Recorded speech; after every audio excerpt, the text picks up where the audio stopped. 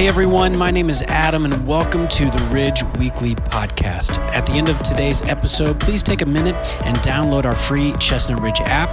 It has all our recent message content and more.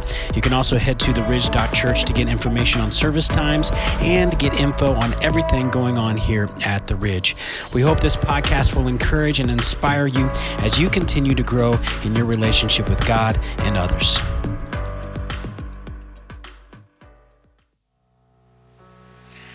Well, good morning.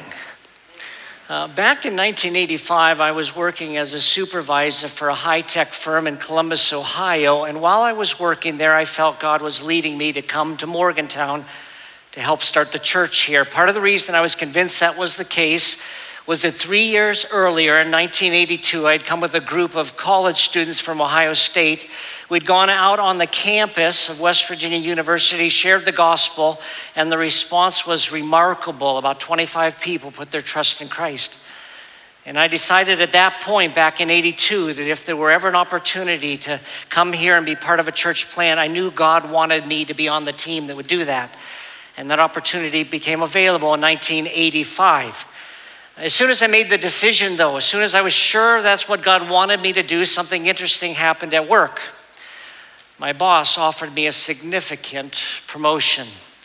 At the time, I was supervising just one small department, and he wanted to add 2 large departments, 2 of the most significant departments in the company under my supervision. If I had these additional departments, I'd be supervising about half of all the employees with the company. And of course, with this promotion would come a significant raise.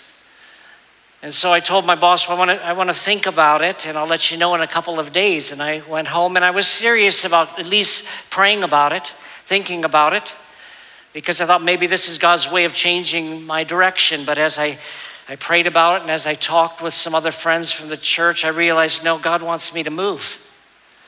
But from a human perspective, this decision didn't make sense.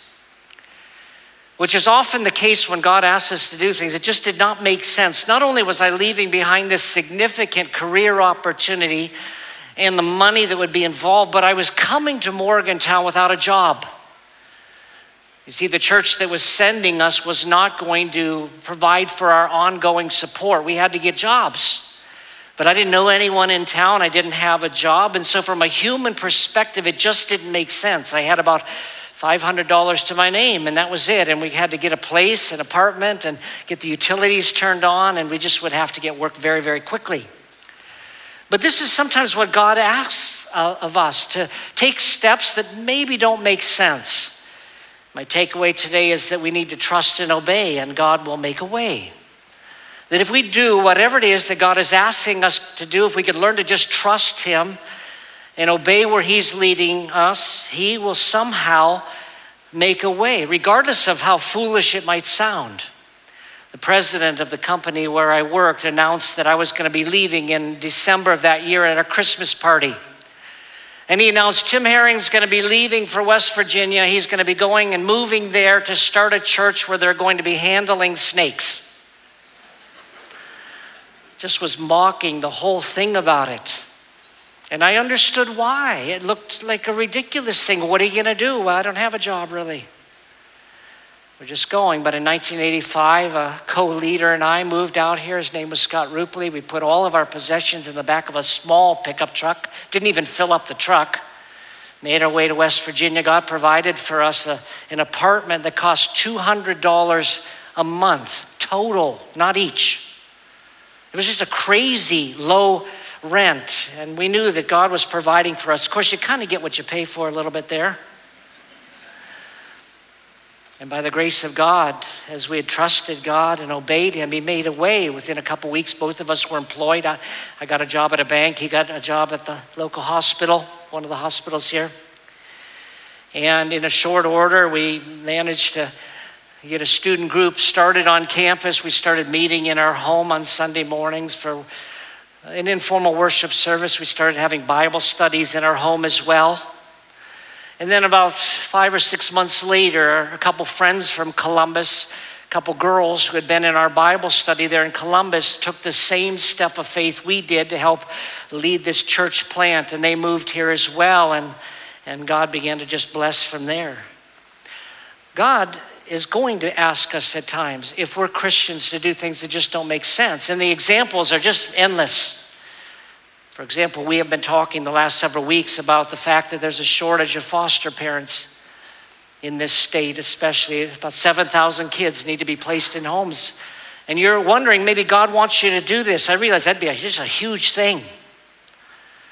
But do you believe that if God is leading you to do that and you do it, that God will provide a way that he'll take care of you?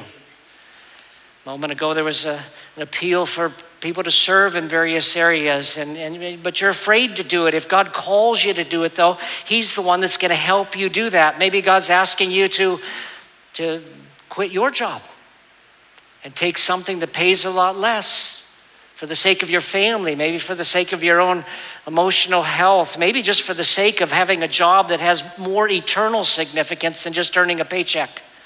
And I know a lot of people who have given up significant jobs in order to take a position working at a nonprofit, making half what they were making before, but as happy as they've ever been. God took care of their needs.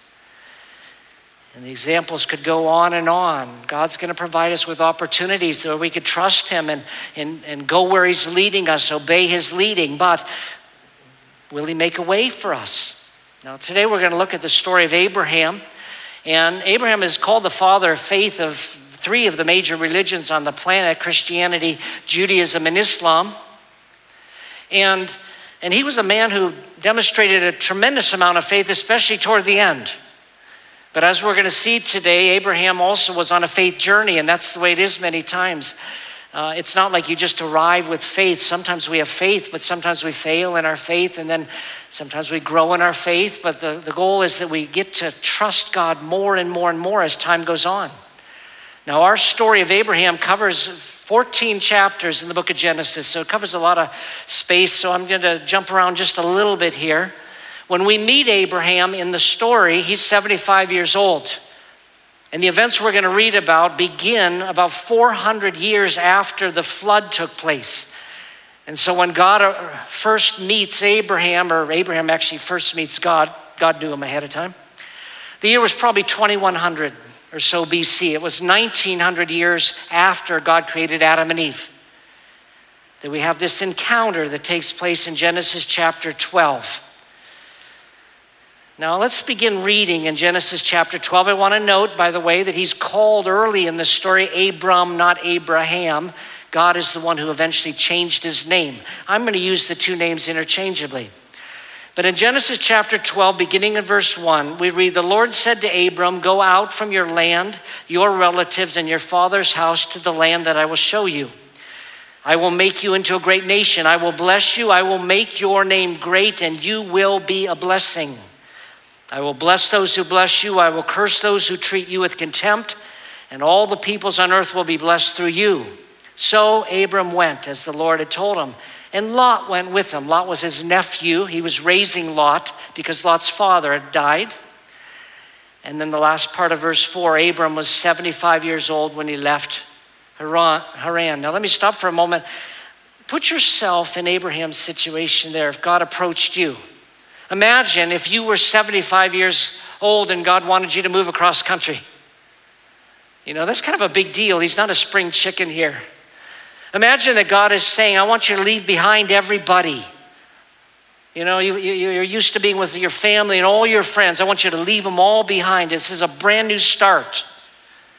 And how hard that would be. In addition, God was really asking him to set aside all his gods.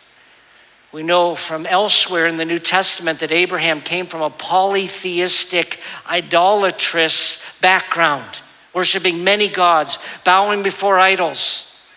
God was calling him to just set all that aside and just worship the Lord God. And his response is quite remarkable. You know, the question is, if he trusts and obeys, will God bless him? What's interesting to me is that God didn't provide a destination. All he said was go, and when you get there, I'll let you know. See, this is what I think is hard for us sometimes when God asks us to do something, because we want to know all the answers. I want to know the beginning from the end before I say yes. That's just the way I'm kind of wired. Give me all the pieces and then I can make a decision. God just said, no, I want you to go. I'll let you know when you get there. And he takes off. Genesis 12 and verse 4, it says, so Abram went as the Lord told him. I just love the simplicity of the verse. God said, do it. Okay. He just took off. Now, we don't know how long it took him to get to Canaan, which was the land God was promising to give him. We don't know how long that took. But they finally arrived, and then God appeared to him a second time. In Genesis 12:7, we read, then the Lord appeared to Abram and said, I will give this land to your offspring. So he built an altar there to the Lord who had appeared to him. Now, what's interesting about what God said here is that Abram had no offspring. He was 75 years old. His wife Sarah was 65. They had no children. She was incapable of having children. And yet God was telling him at this point, I'm giving this land to you plus to your offspring. Now, it's at this point in the story that Abram's faith was tested for the first time. He faced an obstacle. He faced an opportunity to see whether or not he would trust and obey that God would make a way if he did. Something went wrong. Let's pick up the story in verse 10. We read, there was a famine in the land. So Abram went down to Egypt to live there for a while because the famine in the land was severe. That's again a very simple sentence. There was a famine in the land, so he left. If I were to ask you the question, what should he have done instead? I think most of you would come up with at least an answer, like pray about it, like ask God about it. Now, this happens to us sometimes when God leads us in a certain direction. We believe that we are obeying God and we get where we're going, but then things they're just not working out the way we thought they would. Things start to go wrong. Things start to fall apart, and that's what's happening with him. And the question is, what do we do when God said go and then we go, but it looks like he's not going to provide? Well, we tend to do what Abraham did. He took matters into his own hands. He just picked up and he made his way to Egypt. My study Bible makes this note. This meant abandoning the land God had promised his descendants. That's what it meant. Abandoning this land to go here. And oftentimes there are consequences when we don't do what God is leading us to do, when we don't seek him, when we do our own thing. In this case, many theologians believe, and I agree as well, that Hagar, Sarah's slave, was picked up during this season of Abraham's life. That they went down to Egypt. That's where they met Hagar, who became a slave. And I don't want to get into the question of biblical slavery, but Sarah had a slave named Hagar. And this was a slave through whom Abraham eventually had a child. He married her, had a child named Ishmael. And Ishmael and Isaac, the child eventually born to Sarah and Abraham, those two children didn't get along, and they're still not getting along today. The descendants of Ishmael and Isaac are still fighting today. And I think it's because of this decision. There's a famine in the land. I'll go down to Egypt. Now, other things happened in Egypt that weren't good. He gave his wife away, for example. Thankfully, God intervened and took care of her. Eventually, though, he came back. And what's interesting is he came back to the exact spot where he had been before he left. Picking up the story in chapter 13 and verse 1. Then Abram went up from Egypt to the Negev, which is a desert part of the southern part of Israel. He went up from Egypt to the Negev, he, his wife, and all he had, and Lot with him. Abram was very rich in livestock, silver, and gold, which of course God had provided for him. Verse 3, he went by stages from the Negev to Bethel, to the place between Bethel and Ai, where his tent had formerly been, to the site where he had built the altar. And Abram called on the name of Yahweh there. Now, I just want to make this observation, but sometimes God brings us back to the exact spot where we were when we got off course. When we made the decision that we shouldn't have made, when we didn't have faith. He brings us back to that exact spot. Of course, an example of that is the people of Israel after they'd come out of Egypt and they came right at the Jordan River and God said, cross, and they said no. They didn't trust and obey. They didn't believe God would find a way for them to take over the promised land. They were afraid. So they said no to God. And so for the next 40 years, they wandered in the wilderness, and then God brought them back to the Jordan River again and said, now this time cross. And I believe that sometimes we will not make progress in our faith, in our journey, until we kind of recross that place where we got off track. And that's, I think, what happened to Abraham here. But he shows up here, and God appears to him again then. It's kind of a confirmation. This is where you're supposed to be. Chapter 15, verse 1, after these events, the word of the Lord came to Abram in a vision. Do not be afraid, Abram. I am your shield. Your reward will be very great. But Abram said, Lord God, what can you give me since I am childless and the heir of my house is Eliezer of Damascus? Abram continued, look, you've given me no offspring, so a slave born in my house will be my heir. Now the word of the Lord came to him. This one will not be your heir. Instead, one who comes from your own body will be your heir. He took him outside and said, look at the sky and count the stars if you're able to count them. Then he said to him, your offspring will be that numerous. Abraham believed the Lord, and he credited it to him as righteousness. Of course, I talked about this briefly last week, that this is how we get right with God. We believe. It's faith. God so loved the world, he gave his only son. Whoever believes in him. I love the way that Abraham, though, talked with God on this occasion. It almost looks disrespectful. God appears to him at the beginning of this chapter and says, I'm going to bless you, and I'm with you. My Bible study summarizes what he said. The content of Abram's vision included a command, don't be afraid, an assurance, I am your shield, and a promise, your reward will be very great. Now, Abraham, by the way, we know is 85 years old when this happened. What does Abraham do? He kind of counters God. And I love the fact God can handle this. He said, God, yeah, but what are you going to give me? I don't have any descendants. I mean, you've told me that this land is going to be for my descendants following me. I don't have any kids. Not able to have kids. And so God said, well, you're going to. And he took him outside and showed him the stars, and Abraham believed. Your descendants will be that numerous. He believed God, and God credited it to him as righteousness. And again, as I said last week, you won't get to heaven if God doesn't credit you as being righteous. If he doesn't declare you as a righteous person, you won't get to heaven. And you only get declared righteous through faith. And he believed God, and God deposited to his account righteousness. He trusted God. He believed that somehow God would find a way. But then we find the second crisis of his faith. Some time passed. No kids. Sarah didn't become pregnant. He was faced with another decision here. What do I do about this? He didn't pray about it again. I don't see any evidence. He asked God, hey, listen, you said I was going to have some kids. Sarah's not able to have children. She's 75 now.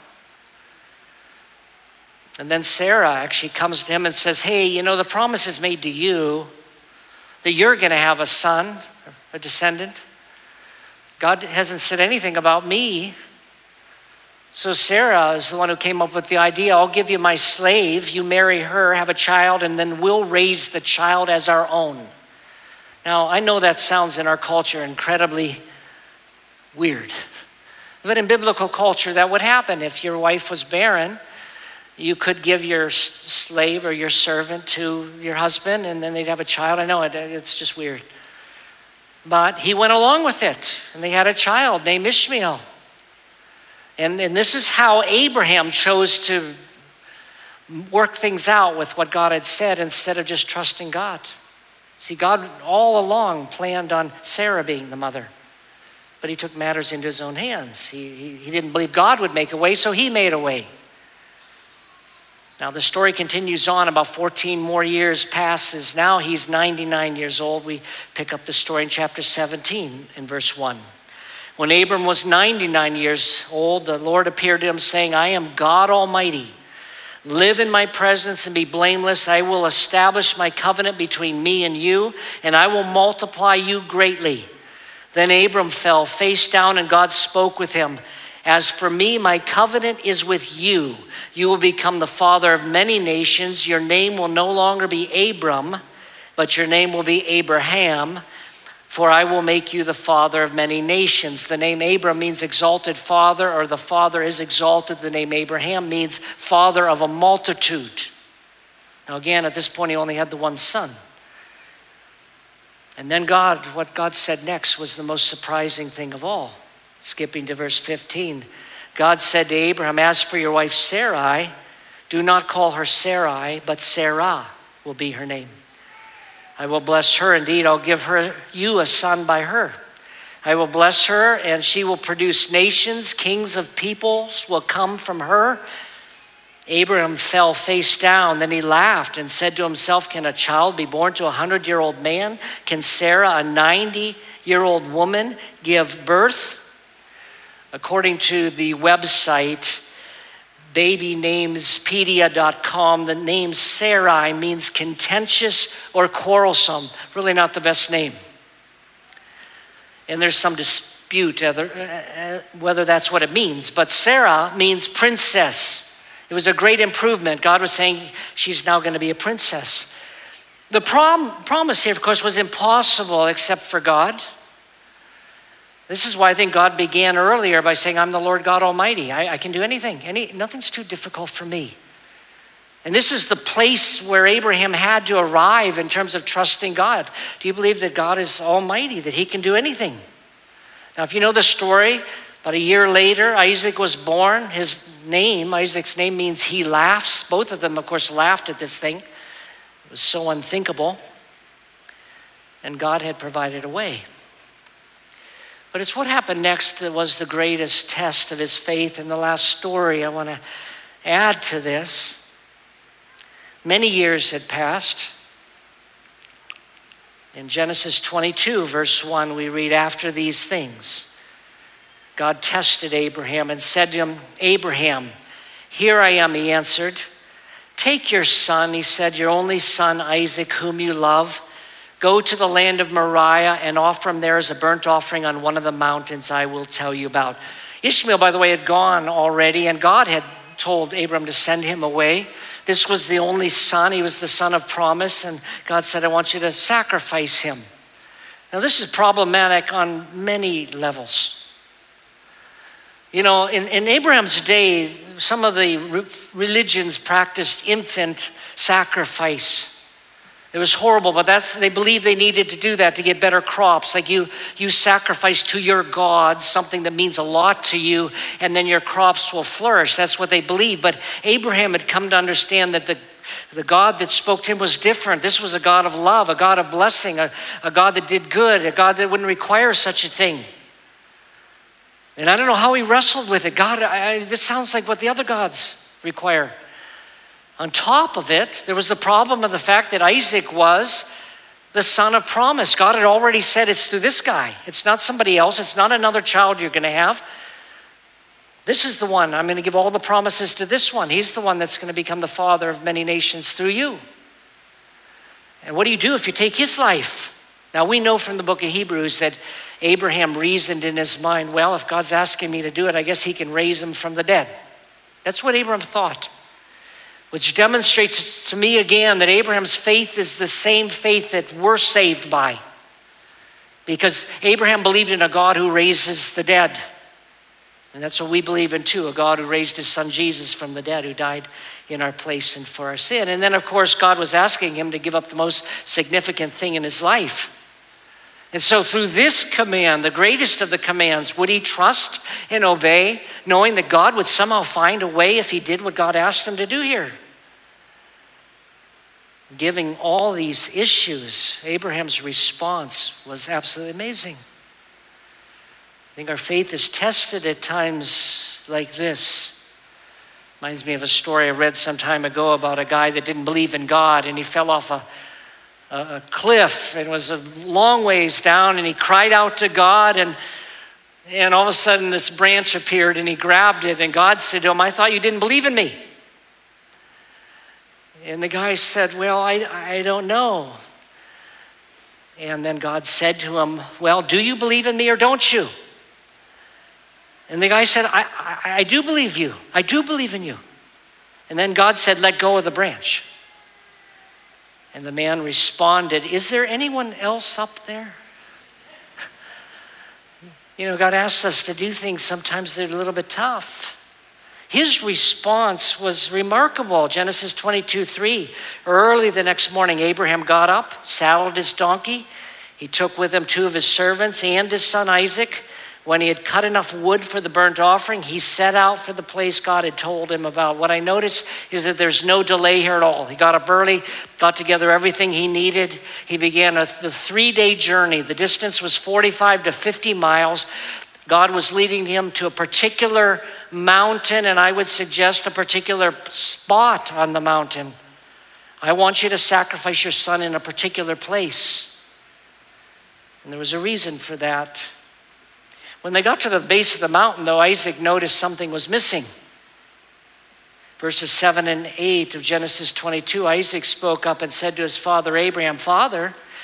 Yes, my son, Abraham replied. Well, the fire and wood are here, Isaac said, but where's the lamb for the burnt offering? Abraham answered, God himself will provide the lamb for the burnt offering, my son. And the two of them went on together. Those words are prophetic. Abraham prophesied concerning the fact that God was going to provide a sacrifice for him in a few minutes, but it's prophetic for us as well. God will provide the lamb. Speaking of his own son. Now, many of you know the rest of the story. They arrived at the base again of the mountain, and Isaac was standing there. Abraham took the wood and he put it on Isaac's back. And Isaac carried upon his own back the instrument of his own death as they went up to this place. Then Abraham built an altar. He put the wood on there. Then he took his own son and he bound him. And then he put his son on the altar and got ready to take his son's life. And just at the right time, God called from heaven, stop. Now I know you love me. You haven't withheld your own son from me. I know that you trust me. And then Abraham saw a ram in the thicket. God had provided the sacrifice for him. Now, Abraham ended up sacrificing that animal. At the time that God asked him to do this, he had no idea why. And we don't always know why God asks us to do something. He didn't know why. We know today what this story is about. It ties in with this whole series timeline. I'm suggesting here today, all these Bible stories are tied together by God's big story, a story of redeeming people, sinful people, to himself, restoring our relationship with our Creator. And that's what this story is about. This was a sermon illustration. We learn in 2 Chronicles 3:1 that Mount Moriah, where they went, is where the temple of Jerusalem would eventually be built. Mount Moriah, part of that mountain, is called Mount Calvary. It's where Jesus died. And just as Isaac carried upon his back the means of his own death, so Jesus carried the cross upon his own back as he went to, I believe, the exact spot where this took place. This was meant to be a picture. And even the wording of God to Abraham on this occasion sounds like John 3:16. Take your son, your only son, whom you love. John 3:16, God so loved the world, he gave his one and only son, that whoever believes in him. That's what this was a picture about. And although God didn't require Abraham to actually take the life of his son, God was going to take the life of his through Jesus. And by the way, Isaac allowed this to happen. Jewish theologians believe that Isaac at the time of this story was 25. I think we envision a teenager, 13-year-old boy or something. He was likely about 25 years old. He could have fought his father. He could have said, what are you doing?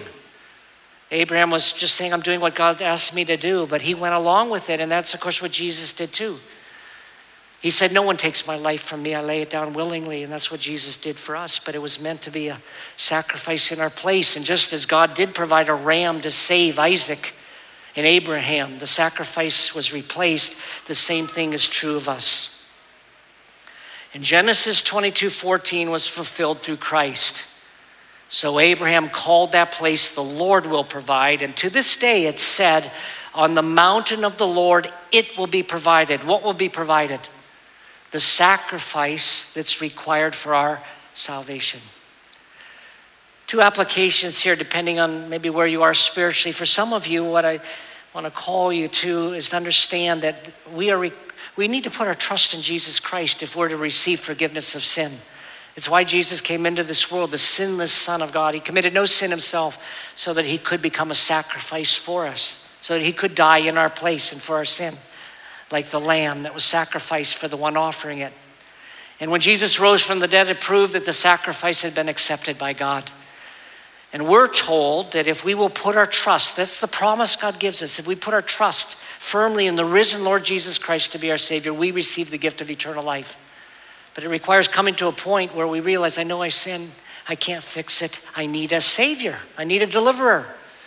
And today I want to put my trust in you, Jesus. I want to believe you as Abraham believed you. And if you've never done that, I encourage you to do so today. For others of you, I want to just challenge you again with this question. Is there something God's been asking you to do, but you've been kind of saying no? And I want to encourage you to consider taking that step of faith to say, I don't know where the outcome of this is, but if you're going to ask me to do it, I will obey, and I'll trust that you'll somehow find a way for this to happen, because again, we may not see what God's going to do or how he's going to take care of it if we do what he asks us to do. Let's pray. Father, thank you for the example of Abraham. He truly is a tremendous example for us.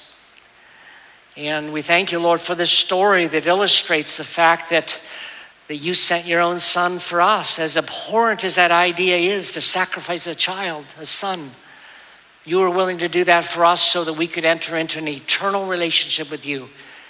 And we're so grateful for that. But give us, Lord, a heart that just wants to do what you ask us to do, to trust you with the results, to say, if you're asking us to do this, you will find a way. We pray this in Jesus' name. Amen. Thanks for listening to the Ridge Weekly Podcast. If you'd like to hear more messages now, you can check out our past series at theridge.church/messages or download the free Ridge app. Thanks again for listening, and we will see you next time.